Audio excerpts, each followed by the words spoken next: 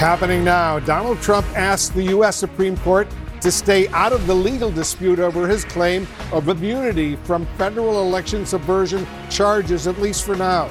The Trump team opposing the special counsel's request for the justices to immediately review the case. Trump is planning to take a very different matter to the high court. We're awaiting his formal appeal of a historic decision barring him from the Republican primary ballot in Colorado. Tonight, Trump's GOP rivals are taking his side and slamming the ruling. Plus, President Biden says the United States is pushing Israel and Hamas to reach a new deal to free more hostages held in Gaza. We'll get an update on the talks and the potential terms and timing. Welcome to our viewers here in the United States and around the world. I'm Wolf Blitzer. You're in the Situation Room.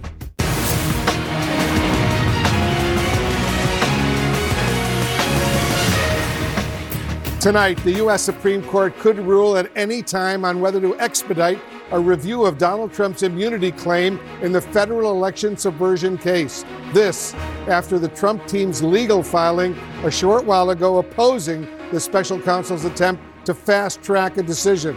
CNN Justice correspondent Jessica Schneider is following all of these developments for us. Jessica, what are Trump's lawyers arguing? Yeah, Wolf, they want the Supreme Court to let this appeals process play out and to not step in at this point to hear the immunity issue. So this is what Trump's lawyers are arguing. They're saying the special counsel urges the court to leapfrog the ordinary process of appellate review and rush headlong to decide one of the most novel, complex, and momentous legal issues in American history.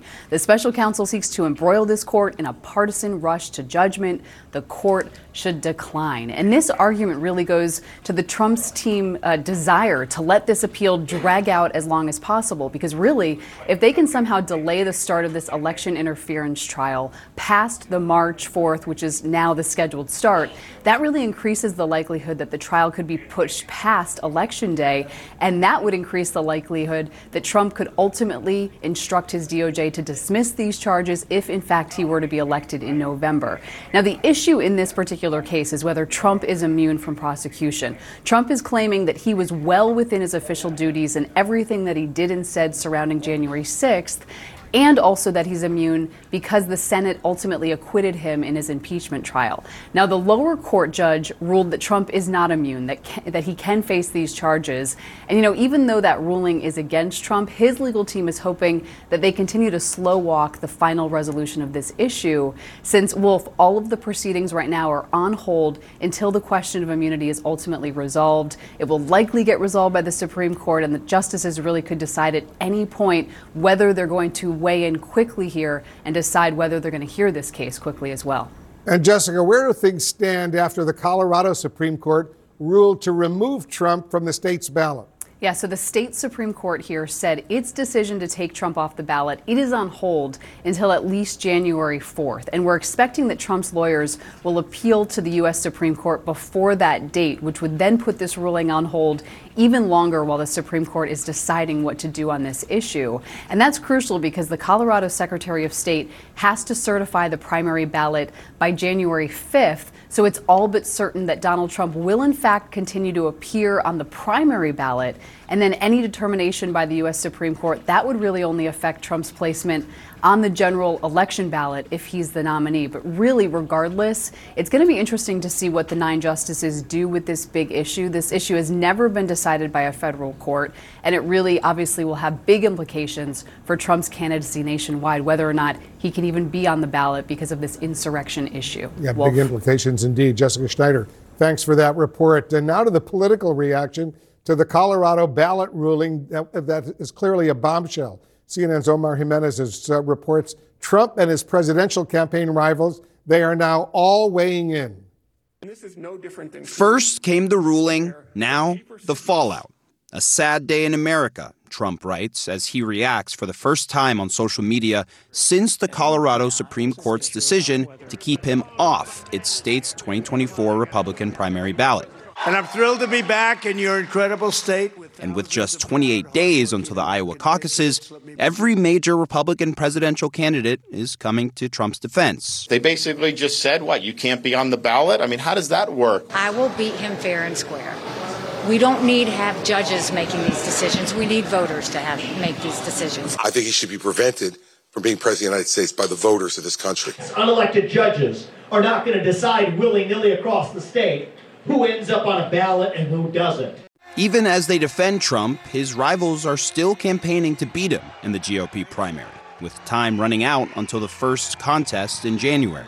It'll give Biden or the Democrat or whoever the ability to skate through this thing. That's their plan. What they don't want is to have somebody like me who will make the election not about all those other issues. The Biden campaign says it's ready for any of the Republican candidates, regardless of the courts. We're not going to comment on ongoing litigation. What I will say is that the president looks forward to defeating Donald Trump or whoever else emerges from the Republican primary on the ballot box in November in 2024. The court's ruling is based on the 14th Amendment, which disqualifies anyone from future office if they engaged in insurrection. Whether the 14th Amendment applies, I'll let the court make that decision. But he certainly supported an insurrection.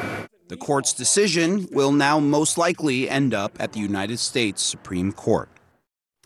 Now, as we've seen with many of the legal cases during his presidential campaign, Trump is already fundraising off the Colorado State Supreme Court ruling based on the us versus them theme that we have seen to be a staple of his campaigns. Outside of the politics of it all, Trump is still on the ballot for now, as this ruling is essentially on hold until January 4th, ahead of the deadline to be certified as a candidate and pending an appeal to the U.S. Supreme Court, which could critically decide this issue for the country. Wolf? I certainly could. Omar Jimenez, thank you very much. Let's dig deeper right now with our legal, political, and Supreme Court experts. And George Conway, I'll start with you on Trump's presidential immunity filing, which is going on right now. Where do you think the Supreme Court will go on that? I think they'll probably take the case, and I think they'll probably take the case this week and set a very expedited briefing schedule with briefs due in January and an argument probably in February with a decision in February. That's my guess. But they could actually turn it down. They could defer it. They could wait for the D.C. Circuit to rule, and then they could decide whether to take it at that point. You're our Supreme Court analyst. What do you think? I think George is just about the 10th justice right now. Yep. No, I actually think that's a very practical, logical approach. Look, they haven't had this question before. They haven't had either of these questions before. And it's better to sooner rather than later decide it. It's actually one where they could say Donald Trump is not immune, but he still has other defenses. So they'd be ruling against Donald Trump, but not making it impossible for him to defend himself against Jack Smith's charges. And Joan, this is all pretty much uncharted territory for the U.S. Supreme Court. It definitely is. In fact, I mean, just look at what we saw today. This is the only state ever that has ruled that a president can be knocked off the ballot because of the 14th Amendment. And that's another one where I'm certain they will definitely take it up. It's just a matter of when. And some of that will depend on when Donald Trump's lawyers get their papers up there. But the immunity question is also fresh in the criminal prosecution. We know that it's been tested in the civil trial context, but it's never been tested in a criminal prosecution. So both of them are fresh issues, but both are them that only the Supreme Court can decide. There's no other 9 people who can decide it. You know, it's interesting, Gloria, that we just heard Trump's Republican rivals. They're basically all with him on this Colorado Supreme Court decision. Yeah, they can't catch a break. I mean, what are they going to do? They're saying, you know, we don't want the courts to decide who can be on a political ballot. And, you know, Ron DeSantis at least raised the point of saying, you know, this goes to the question of Trump's electability. But time and time again, these candidates find themselves defending Donald Trump, who has become a professional victim. And he is, you know, his base is energized and the base is behind him. And so what are they going to do? Are they going to alienate the people they want to vote for them to split off from Donald Trump? No. But once again, they're in the position of defending Donald Trump. When you want to beat him in a primary, the last thing you really want to do is to keep defending the guy. But this is exactly what the position they found themselves in today. Yes. So this will work for Donald Trump. The worse things go for him, the better it works for him in the primaries. Very interesting indeed. You know, George, you wrote an important article in The Atlantic. And let me quote from some of what you wrote on the Colorado Supreme Court decision. You wrote this: "The argument seemed somehow too good to be true. but last night changed my mind, not because of anything the Colorado Supreme Court majority said. The 3 dissents were what convinced me the majority was right. The dissents were gobsmacking for their weakness. Explain what you mean by that dissent. Yeah, I have this habit when I read appellate opinions that are of a divided court to read the dissents first because they're shorter, they're punchier, they're more fun to read. But a good judge will basically stick a knife right through the heart of the majority opinion if it's got a real problem. And I didn't see anything there. These were pretty, they write well, they're obviously smart jurists, but they had nothing. And I was expecting, I hadn't delved into it as much as as maybe others have. But I thought, I was pretty convinced by the Federalist Society law professors who wrote the initial article that put this issue in play, and by my friend Judge Ludig and by Professor Tribe. They thought it was very strong. And I said, yeah, it does sound strong legally, but I thought, it's too good to be true. I don't know if the court's really going to go that far. There's going to be something that comes up. And right now, there's nothing. And the Supreme Court, if they're going to reverse, they got to come up with something better.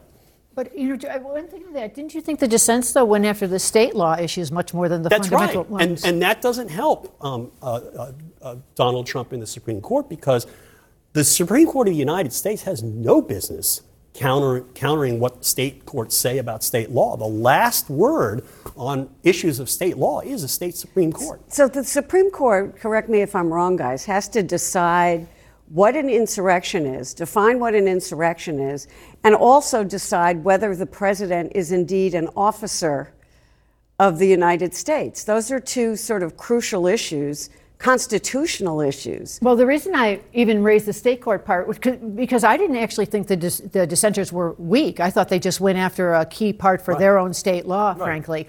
Right, that it doesn't apply to the president. Doesn't help. Right, it doesn't help in the appeal, but it's real for what's happening in Colorado, because under the state election law. But he lost, it's over.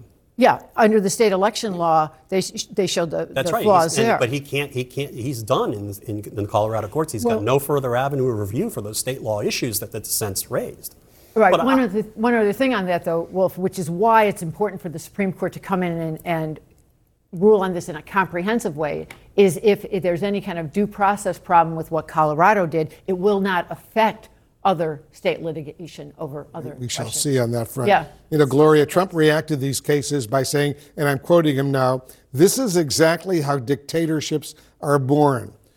He's the one saying, he's the one who said in recent days he wants to be dictator on day one. Yeah. And he's still pushing his very hateful, racist rhetoric, echoing Adolf Hitler. Listen to this.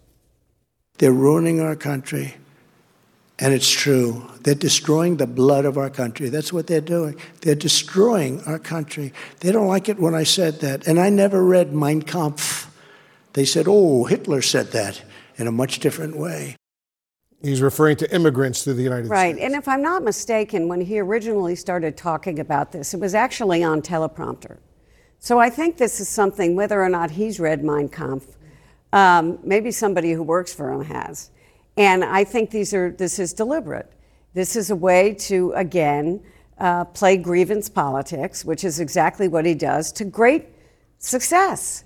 And he's going to keep doing it. There's nothing stopping him from it. Certainly his political opponents who are challenging him for the nomination aren't stopping him from it. So if they're not stopping him, who will?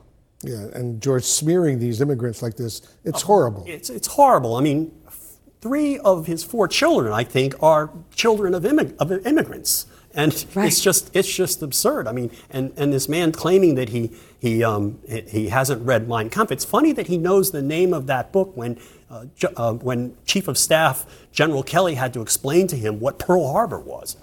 Interesting. All right, guys, thank you very, very much. Just ahead, are Israel and Hamas any closer right now to agreeing on a new pause in the fighting and the release of more hostages? We're going to get an update on the negotiations. That's next. This podcast is supported by Sleep Number. Quality sleep is essential. That's why the Sleep Number Smart Bed is designed for your ever-evolving sleep needs, so you can choose what's right for each of you whenever you like. Need a bed that's firmer or softer on either side? Helps you sleep at a comfortable temperature. Quiets their snores? Sleep Number does that. Only Sleep Number Smart Beds let you each choose your ideal comfort and support. your Sleep Number setting. Sleep Number smart beds learn how you sleep and provide personalized insights to help you sleep better. All Sleep Number smart beds feature cooling, pressure-relieving comfort layers for soothing sleep throughout the night. Temperature-balancing bedding is designed to move heat and moisture away when you're hot. When you're cool, they hold their energy to help warm you. Sleep better together. J.D. Power ranks Sleep Number #1 in customer satisfaction with mattresses purchased in-store. And now, save 50% on Sleep Number limited edition smart beds for a limited time. For J.D. Power 2023 award information, visit jdpower.com/awards. Only at Sleep Number stores or sleepnumber.com. Tonight, we're following the urgent humanitarian crisis right now in Gaza. Israel says 165 aid trucks crossed into the territory today, but the situation there remains very dire, with many Gazans going hungry and struggling to survive. CNN's Germana Karacha has our report. For weeks, this is what we've seen of the war in Gaza. Israel's brutal military might pounding neighborhoods into dust. In central Gaza's and Seirat, whole blocks reduced to rubble, seemingly deserted, unlivable. But there's also this, the near surreal scenes this week in Seirat. The hustle and bustle of a street market. It's the story of every war, where life doesn't stop. It goes on for those trying to survive. But Gaza is like no other place. It's where more than 2 million are crammed into this tiny strip of land that now looks like it's been bombed back into ages past, where those who've lost everything have nowhere left but the streets. That's where Mutnis is building a clay oven, hoping people would pay him a shekel or two to use it, he says. Maybe then he'll have enough to buy his children cheese or tomatoes. Our lives are 1,000,000 years behind. We live in sewage, Mutnis says. Every time it rains, the sewage overflows. It's cold, there's no food, no water, no warm clothes. Most here have escaped the bombs, only to be trapped in this misery. Disease and starvation, the UN's warned, may soon kill more than those bombs.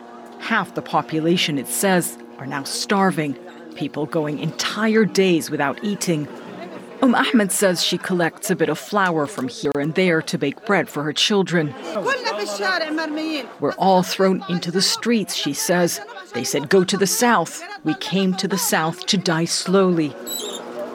Human Rights Watch says Israel is using starvation as a weapon of war. It's a war crime, Israel denies, and calls it a lie. It accuses Hamas of stealing aid. In the wake of October 7th, Israel's defense minister announced a siege of Gaza. Quote, no electricity, no fuel, everything closed until all hostages were returned. Some aid and water delivery resumed, but nowhere near enough. Much of the blockade remains in place, what rights groups call collective punishment. Sometimes the lucky ones find more than lentils and bread for the hungry mouths they have to feed. This mother uses a pair of jeans for her fire to boil some chicken wings and bones. I'm using clothes and cardboard to make fire and cook, she says. The situation is disastrous, but I need to find a way for my children. We're in the street because we have nowhere to shelter. Fleeing the bombs, scrounging for food. Now the people of Gaza desperately wait for the moment they can try once again to live. Germana Karacha, CNN, London. Germana Karacha, thank you very much. Also tonight, Israel is back at the table for negotiations on freeing more hostages held by Hamas in Gaza. And the White House says the talks are, quote, very serious. CNN's Will Ripley is joining us live from Tel Aviv right now. He's got a progress report. So, Will, where do these talks stand?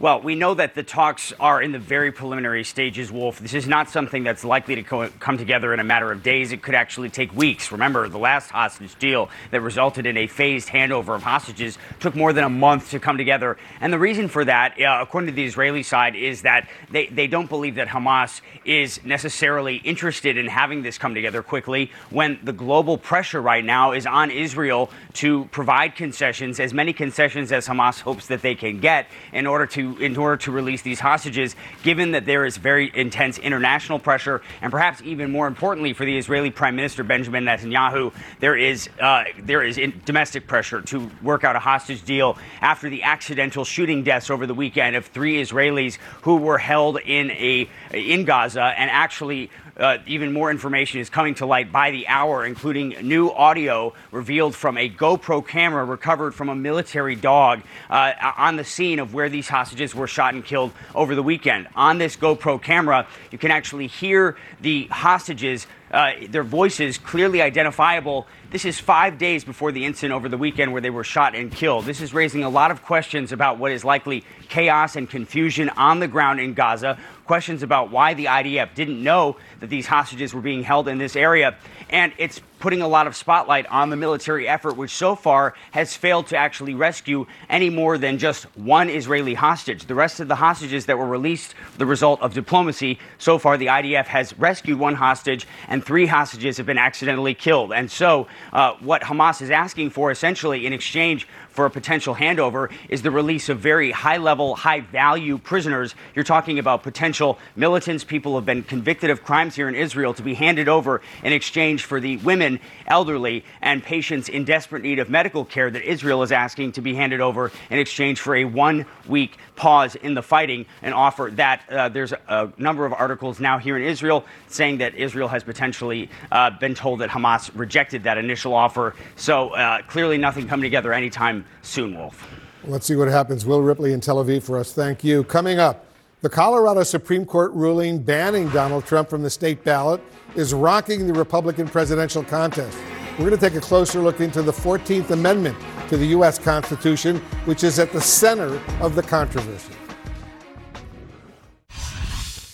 Tonight, Donald Trump is lashing out against the Colorado Supreme Court ruling, which would keep Trump off the state's primary ballot on Super Tuesday. That decision will be appealed to the United States Supreme Court.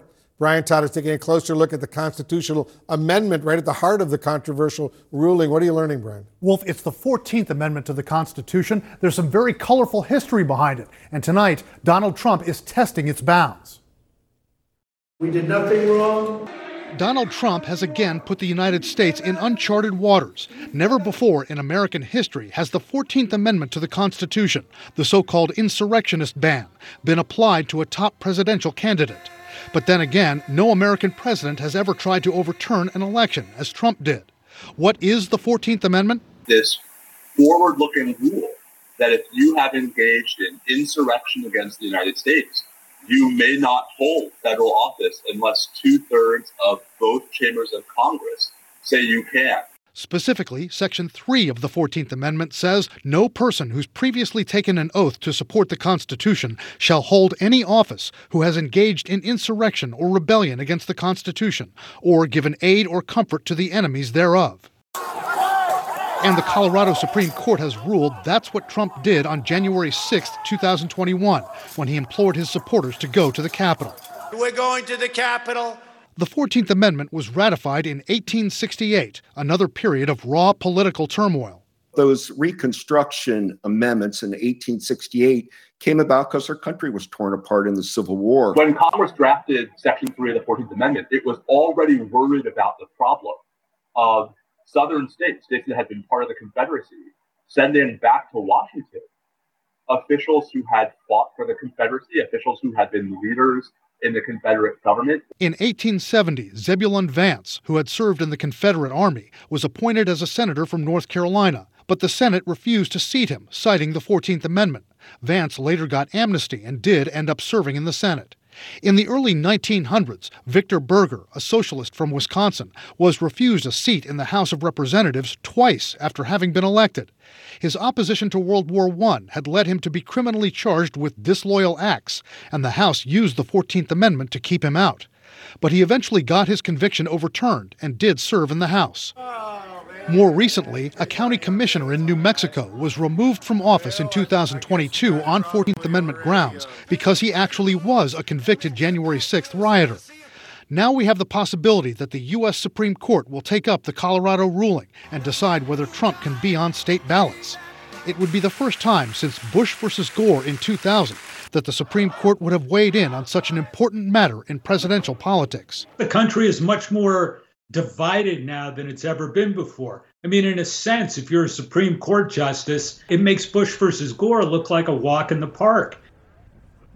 Donald Trump has denied doing anything wrong on January 6th. And while he has been charged, as of now, he's not been convicted of any crime related to January 6th. But legal expert Stephen Vladeck says at least one of those previous cases where Congress has denied seats to people based on that 14th Amendment, well, that's an indication that you don't have to have been convicted to be prevented from holding office under that amendment. We'll see what the court rules later on. Very significant decision coming up, Brian. Thank you very much, Brian Todd, reporting. Joining us now, Representative Alyssa Slotkin, Democrat of Michigan and a key member of the House Armed Services Committee. Congresswoman, thanks so much for joining us. Do you believe Trump's conduct on January 6th disqualifies him from holding office? And would you be comfortable with a court, not voters, with a court making that decision? Well, I mean, I think I was fascinated by your last segment. I didn't know that history, and this is why I do think it is in the hands of the courts, right? And Colorado obviously knew what they were doing when they put this case together. They're trying to push to have this metered out in federal court, and now it will be. So I personally don't know the answer between the 14th Amendment and everything else that was just cited. So I think it makes sense. Frankly, in Colorado, we've got similar cases going on here in Michigan and other states to let the courts meter this out. You're running for Senate in Michigan right now, Congresswoman, where Biden, according to recent polls, is 10 points behind Trump in Michigan. The Washington Post is reporting that you voiced concerns that you may not be able to win with Biden at the top of the ticket. Is President Biden a liability for you and other swing state Democrats? Yeah, first of all, I mean, I don't know why we learn and relearn this issue on polling every single time. People always hand-wring over polls. But for me, it is very, very clear. Michiganders care about results. And if you want to talk about who has gotten results in this state, I can show you dirt being moved, bulldozers pushing dirt and building new factories, doing major infrastructure projects, the CHIPS Act, the bipartisan infrastructure bill, real things that have passed, real things that are moving in my district. And that I would put up that sheet, that list of things that he's done against anybody. And I think voters are going to have that chance, right? There's going to be, right now, you have to assume that the front runners are Joe Biden and Donald Trump to be the nominees from their respective parties. I mean, that is a very clear choice. And Donald Trump has made very clear who he is. He's made very clear that he has an extreme agenda. He's going to be vindictive and without restraint in a second term. That's the opposite of Joe Biden. So in my mind, this is going to be a clear choice for voters for them to make, and I hope they make the right choice. I want to turn to Israel's war in Gaza while I have you, Congresswoman. You and some fellow House Democrats with a lot of national security background called on President Biden to push Israel to majorly change its military strategy right now in Gaza. What more leverage do you want to see President Biden use? Well, look, I think the folks who signed that letter, we wrote it together. Most of us served in some form or fashion in the global war on terror in Iraq and Afghanistan. I served in places like Ramadi. And I think the letter came from a place of wanting Israel to learn the lessons that we learned the hard way in our wars. And that means the way you conduct your tactical military operations has a long-term effect on people, that you can't bomb your way out of an ideology. And we tried that, and I served in Western Iraq, and we had a lot of tactical victories against al-Qaeda. And then 2 years later, this group called ISIS came out of the ashes and took over an area the size of Texas. So I think it's from a place of wanting long-term stability and security for everyone in that region. That's why we wrote it.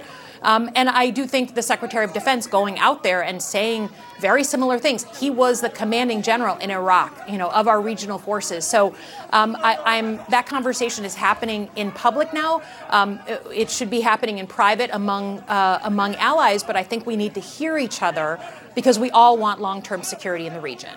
I want to get your thoughts on the deadly strikes in the Rafah area of Gaza right now, right along the border with Egypt, where Israel forced civilians to flee in massive numbers, as you know, and the United Nations now saying that half of Gaza is starving. Is this war becoming a strategic failure? Well, look, I mean, you can't be a human being and look at pictures of the humanitarian situation and not feel for people, not feel for children, not feel for the significant loss of civilian life. And we have to be clear that the death of a child, no matter whether they're a Palestinian child, an Israeli child, is the death of a child. These are some of the reasons that led us to write this letter, right? That if you tell people to go to a certain area and then you strike that area, that is not something that I think is in their long-term national security interest. It's not in ours as the United States. So that's part of why, again, we're having this conversation now in public instead of in private, because the humanitarian situation is a really dire thing. That's not made up.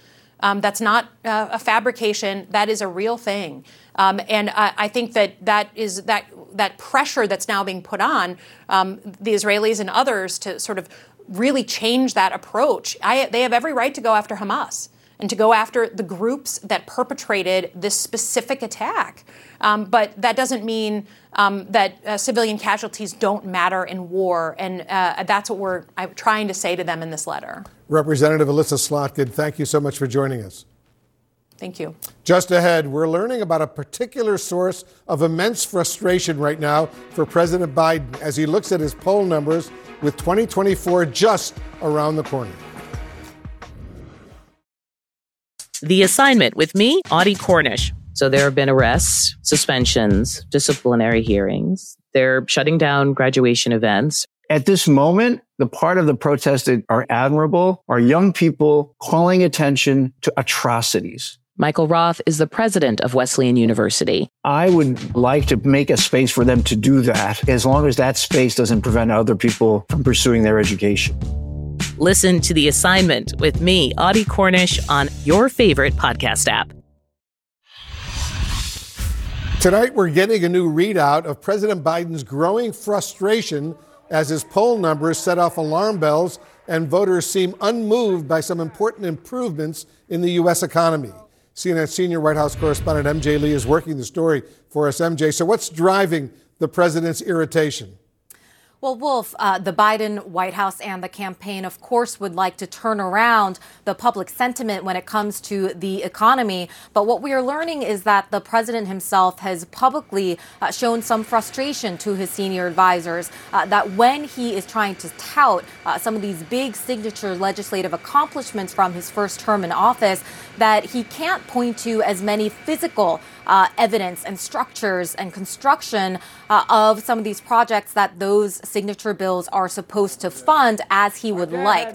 For right now, the White House has to settle for putting up signage, signs that basically say these projects are to come, that they will be built at a future date. One senior administration official telling us that the president feels immense frustration about this. Another source telling us simply that he wants this stuff now. Sources, of course, say that the president very much understands that the implementation of these kinds of big laws will take a lot of time, but that he is still impatient to try to better showcase what is supposed to be a big part of his economic record. The president actually tried to do just that earlier today in Milwaukee, Wisconsin. Take a listen. Through the historic bipartisan infrastructure law, my administration is investing $15 billion to replace every lead pipe in every community in this country. And our goal is to do that. And actually, Wolf, there has been a ton of strong economic indicators for the White House to point to. Inflation is continuing to fall. Consumer confidence is moving up and improving. And all of these things are things that the White House will eventually translate to a better public outlook when it comes to the economy, especially headed into next year. Wolf? We shall see. MJ Lee at the White House for us. Thank you. Coming up, we're getting new details on a prisoner swap agreement between the Biden administration and Venezuela. We'll be right back. Tonight, 10 Americans are leaving Venezuela as part of a prisoner swap in exchange for an ally of the Venezuelan president in U.S. custody. CNN's Adela Vendera is over at the airport in San Antonio, where some of the Americans are due to arrive in just a few hours. Natasha Bertrand is here in Washington with us. Let me start with you, Ed. What do we know about the Americans who are being released and heading to Texas, where you are?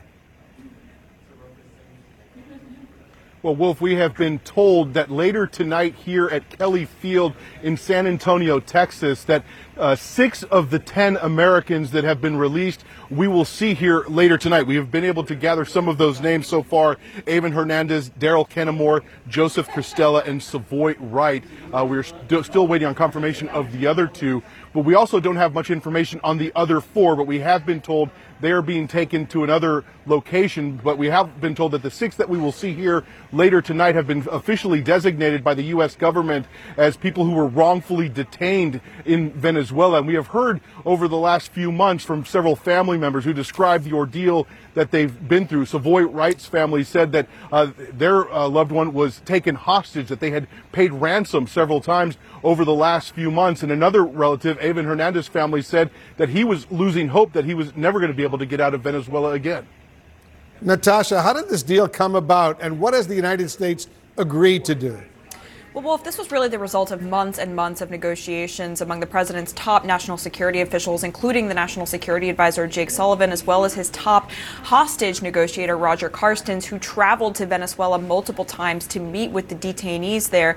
And it comes as the Biden administration has agreed to release into Venezuelan custody a very close Maduro ally, Alex Saab, who was awaiting trial here on money laundering charges. The president decided to grant him clemency in exchange for these 10 Americans that are now going to be released. And on top of that, an additional 20 Venezuelans who are going to be released from Venezuelan prisons who are deemed to be political prisoners there. And so the Biden administration really views this as a victory, but broadly, it is just a sign of the increasingly thawing tensions between the two countries. They have started to negotiate and cooperate on a number of different issues, including immigration, of course, which is a very key priority for the Biden administration right now, Wolf. Certainly is. Ed, what happens to the Americans once they land in the United States?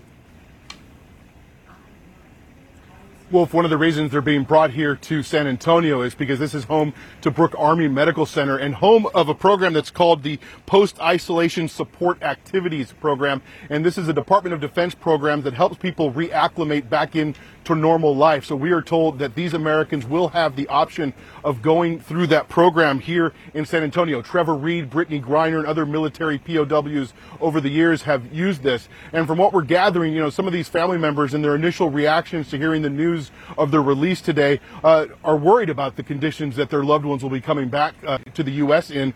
Savoy Wright's family issued a statement earlier today saying that these past few months have been some of the most difficult of our lives, and we are relieved that this ordeal has ended. We are grateful to the U.S. government for bringing Savoy home so quickly. We'd respectfully ask for privacy and space as we welcome Savoy home and help him recover from the trauma of this ordeal. And the other thing that we'll be looking for here later tonight, Wolf, is just how many family members will have been able to make it here to Kelly Field to greet these Americans once they walk off the plane and onto the tarmac here in San Antonio later tonight. Wolf. All right, Ed Lavendera and Natasha Bertrand, thank you very, very much. And we'll be right back. More news coming up.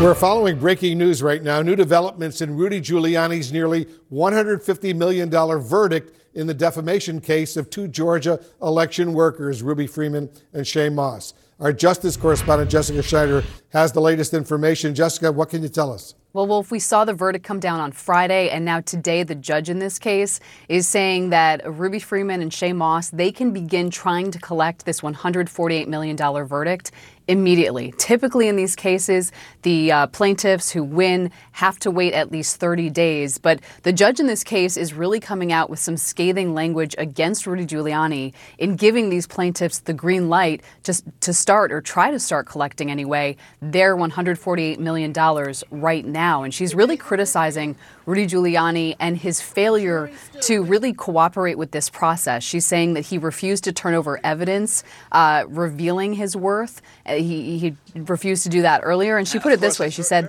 such claims of financial difficulties of Giuliani, no matter how many times repeated or publicly disseminated, just are difficult to square with the fact that Giuliani affords a spokesperson.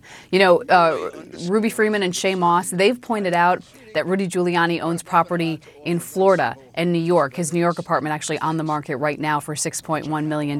They've also pointed to his contract with Newsmax for a show. So they have repeatedly pointed out that Rudy Giuliani has money, and now the judge is saying you can immediately, starting today, go after that money and try to collect your $148 million verdict. Wolf. And Jessica, I know that Ruby Freeman and Shane Moss have also filed another lawsuit against Rudy Giuliani. What are they suing him for in this new suit? Yeah, pretty quickly after we saw that verdict on Friday, they didn't stop. They filed another lawsuit trying to stop Rudy Giuliani from making any further comments about them.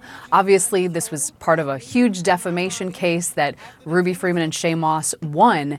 And then because of the comments Rudy Giuliani made outside the courtroom during the course of this 4-day trial, these women went to court again, filed another lawsuit, and asked a court to stop Rudy Giuliani from saying anything further, even though their original case had concluded. So this is an ongoing saga, Wolf. We're seeing this other lawsuit, and now today the district court judge saying they can try to begin collecting those millions of dollars that is owed to them by Rudy Giuliani immediately, Wolf. Almost $150 million. We'll see how much they wind up getting. Jessica, Thank you very much. And to our viewers, thanks very much for watching. I'm Wolf Blitzer in the Situation Room. You can always follow me on X, formerly known as Twitter, and Instagram at Wolf Blitzer. Tweet the show at CNN Sit Room. Situation Room is also available as a podcast wherever you get your podcasts. Aaron Burnett out front starts right now. Quality sleep is essential, and that's why the Sleep Number Smart Bed is designed for your ever-evolving sleep needs. So you can choose what's right for you whenever you like. Need a bed that's firmer or softer on either side? Helps you sleep at a comfortable temperature. Quiets their snores. Sleep Number does that. Sleep better together. J.D. Power ranks Sleep Number #1 in customer satisfaction with mattresses purchased in-store. And now, save 50% on Sleep Number Limited Edition Smart Beds for a limited time. For J.D. Power 2023 award information, visit jdpower.com/awards. Only at Sleep Number stores or sleepnumber.com. Now streaming exclusively on Max, a new CNN Flash doc about the album that has Nashville talking, Call Me Country. Beyoncé and Nashville's Renaissance. Watch it at max.com/callmecountry. Max subscription required.